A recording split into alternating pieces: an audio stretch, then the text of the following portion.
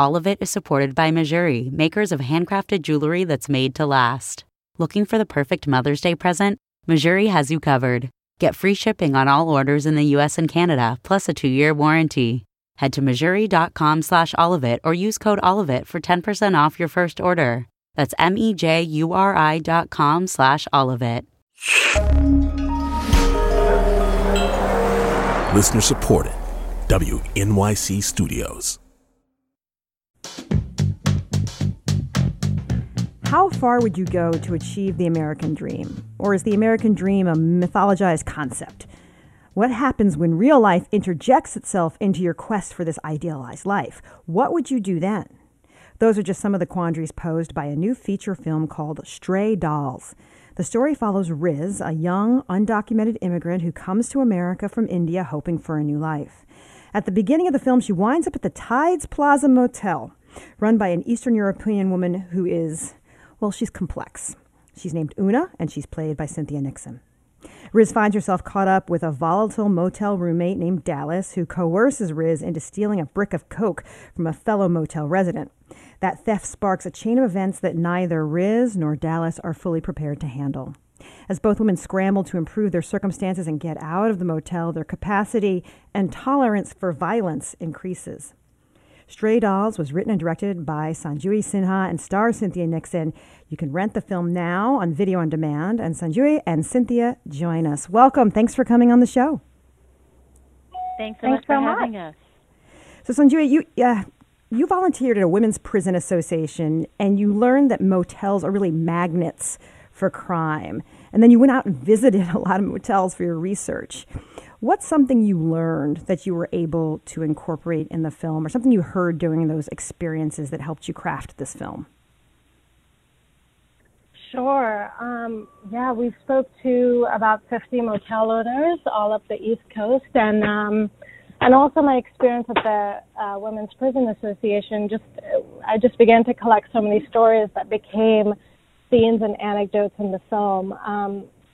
I think one really important detail that I learned from my volunteer experience at the Women's Prison Association was that some of these crimes that women get incarcerated for are just so petty. Taking food home to their families, or doing something for their loved ones, and they find themselves incarcerated and without the budget for lawyers. And the rates for incarceration for women have also gone up significantly in the last 10 years in America. And then motels were such an interesting setting. I found them fascinating, incredibly cinematic, but also in the 50s and 60s, motels were these ideal places for Americans to have a vacation, middle-class Americans to have a vacation.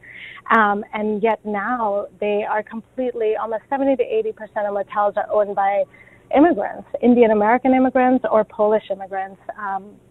So I found that really fascinating, and motels became a place to really explore a metaphor, which was, immigrants resuscitating America's lost dream. So both of them sort of collided together as I was coming up with the characters and the setting for the story. Cynthia, what did you find in the character of Una that you really hadn't seen before in a script? Una is like all of the characters in the film. She is amazingly complex, and she has so many different faces that she presents based on who she's speaking to and what she wants and what pressure she's feeling in the moment. I think it's really, the population of the motel in our film is, longtime Americans, brand new immigrants, longer time ago immigrants. My character Una, you come from Poland, but decades ago. Mm-hmm. But she understands the immigrant experience, and so she's able to be very seemingly empathetic when our main character shows up. But you see there's an iron fist inside this velvet glove that she's reaching out with. But again, you could say she is partly the villain of the piece, but you also see what terrible circumstance she's in and the pressures she feels and the heartbreaks in her life and her struggles to, make something of her son as a first generation American who is, the cross-cultural divide between her and her son, and her ambition and her hard work, and her son is, as so many, people in their 20s right now in the States, such a lack of opportunity, has turned to things that aren't the best for him. So I love this character because she has a certain ruthlessness, but she also has the heart of a mother. Sanjuri, there have been so many narrative films, not many, but there have been narrative films about the immigrant experience and the undocumented immigrant experience, and some tackle the issue better than others. What unique aspect of the undocumented experience did you want to examine in this film in a way you hadn't seen before? Sure. I was aware of almost all the films that have tackle the immigrant experience, and with Stray Dolls, I wanted the conversation to be expanded into new territory. For example, I think the narratives we've seen so far are of immigrant women, mostly mostly focused on survival and day-to-day survival. But in Stray Dolls, I really wanted to create a character that was complex and flawed and had a range of, human ambitions beyond just daily survival. I wanted to explore sexuality. I think, again, women of color are sort of seen from the male gaze, are objectified, and here we explore sexuality from the inside the way that you've never seen before. And then on the flip side of it, I also wanted to really make a commentary on America and the way that America sets up people to fail, both immigrants, but also, white Americans who are disenfranchised. So, for example, Dallas is a runaway teen from the South, and she is almost on a seesaw with Riz, similarly disenfranchised. So I wanted to say something about the circumstances around when immigrants land in America, as opposed to just talking about survival. Cynthia, you mentioned... I feel like also the film combines. I mean, it's very noirish, in its tone and its look, and it is kind of a noirish. It evolves into a crime story, but it is very much an immigrant story, and it's very much a look at what it is like in a certain part of Trump's America right now. And while Trump himself isn't really discussed in the film, you feel him, and you feel the direction America has gone in, and we do see him on the television at one point, and we see my character Una watching him, and you think actually kind of liking what he's saying. My guests are Sanjuri Sinha and Cynthia Nixon. We're talking about their film Stray Dolls, which is available on video on demand. Sanjuri, go ahead. What were you going to say? I was just going to say, just echo what Cynthia said. It's truly an immigrant story, but disguised as a crime thriller, so that we could sort of wrap these subversive and poetic metaphors about America and the immigration crisis now. Cynthia, when we first meet Una, we see her promise. It's a queer love story too. I mean, there's so many wonderful threads running through it. When we first meet Una, she's promising to help Riz. She seems like she might be a light for her, and then she immediately shreds Riz's passport. Yeah. Which is, I'm curious for you as an actress, when you saw that in the script, how did that help you understand who this woman was? I just think it's a beautiful thing, and at the moment when Riz finally finds out that I've done that late in the film, she just can't believe it. Mm-hmm.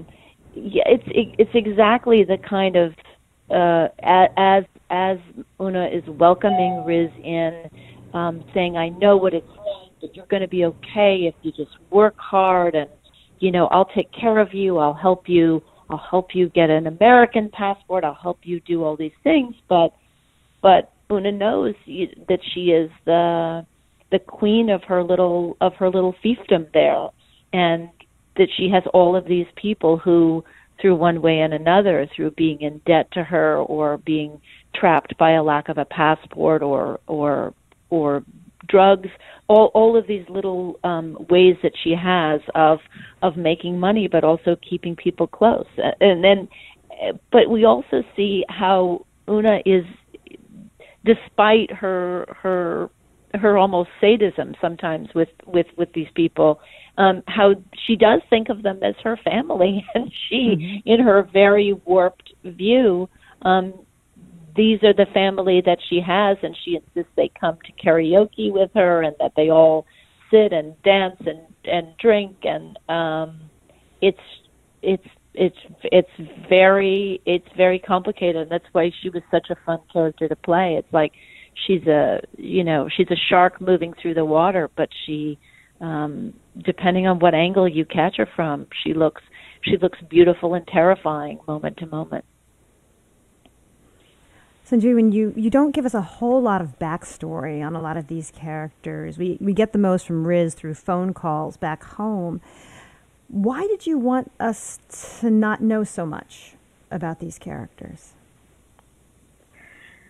It's interesting. My co-writer Charlotte and I, of course, we wrote several drafts of the story, and in some of the earlier versions, we did explore, sort of a backstory for Riz and flashback scenes. But then we ultimately decided that the strength of the story is through capturing the audience on a ride. So I wanted the story to sort of start at an A point and then take us to Z. And it's interesting that you mentioned the scenes at the phone booth. Those scenes they feel really personally resonant, because I think all of us have been through this experience of, moving to another country or even study abroad, where we've called home and told our parents that we're okay when things are really not okay. So that scene is sort of a metaphor for being away from home, but also for an audience to be able to project their own stories and sort of be able to take something from that scene for themselves. So yeah, we consciously decided to create a compelling ride of a film that sort of sweeps you and takes an audience with you. And I don't think I also love how it just feels that we start with Riz. We don't know who she is. We don't know where she's come from. We don't know what's gone before. But I think that's what it feels like for her to arrive in the United States. That everything that went before, it sort of is lost to her. And it's why those scenes of her calling home in the phone booth are so incredibly touching, because all of a sudden that door opens on the world that she came from and her family, and you imagine her as a child, and she's such a different person because she has to be so stoic and so hidden. But with her mother, her heart comes through, that she's working so hard to protect 24 hours a day in America because she's so under attack. I'm curious, Cynthia, about your thoughts about this, about Una. It seems like the American dream for her has gotten off track, or she kind of created her own version of it with what she has available to her. Mm-hmm. Mm-hmm. What do you think? I mean, I think that she's very proud of herself. I think she has worked incredibly hard, and I think, you get the sense that where this is taking place in upstate New York is a really economically hard-hit area, but she is surviving. She has found a way to keep her motel open and keep the money coming in. But I think the thing that she didn't, and she came to America for economic opportunity. She's not rich, but she's doing fine with some illegal business on the side. But I think the thing that she didn't count on in coming to the United States is the gulf, that what it would mean to have to have a son who is an American and who it does not have the old world values that she was raised with and she comes from, and the lack of ambition that he shows, but also the lack of respect for her is the thing that is breaking her heart, and the enormous puzzle that she cannot find the answer to, that it's driving her mad, that she can build her little empire, but she cannot seem to save her son or set him off on the right path. My guests are Cynthia Nixon and Sanjui Sinha. We're talking about their film Stray Dolls, available on video or demand. And I don't think I'm giving too much away because I said in the beginning that they deal with a brick of cocaine, so violence surrounds when you have to find a brick of cocaine. Yeah. So Sanjui, is it the circumstances that forced these young women into the crimes, or when you were writing it, did you think we need to feel like they bear some responsibility for what they do?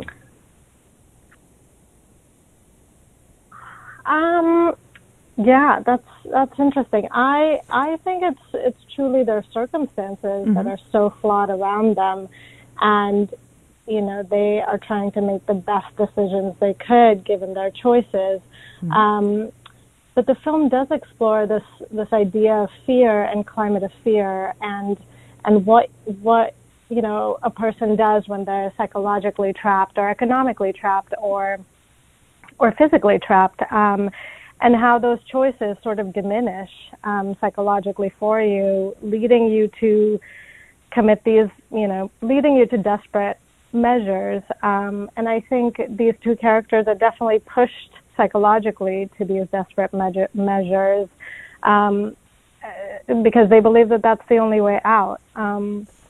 Interestingly enough, we're sort of in this weird climate of fear at the moment, and this fight or flight instinct has kicked in for us as well. And so I think this idea of like just running away to find a better life, or just sort of transporting ourselves to another reality that's better than what's happening around us right now, is like something so universal and maybe resonant now, perhaps, I hope.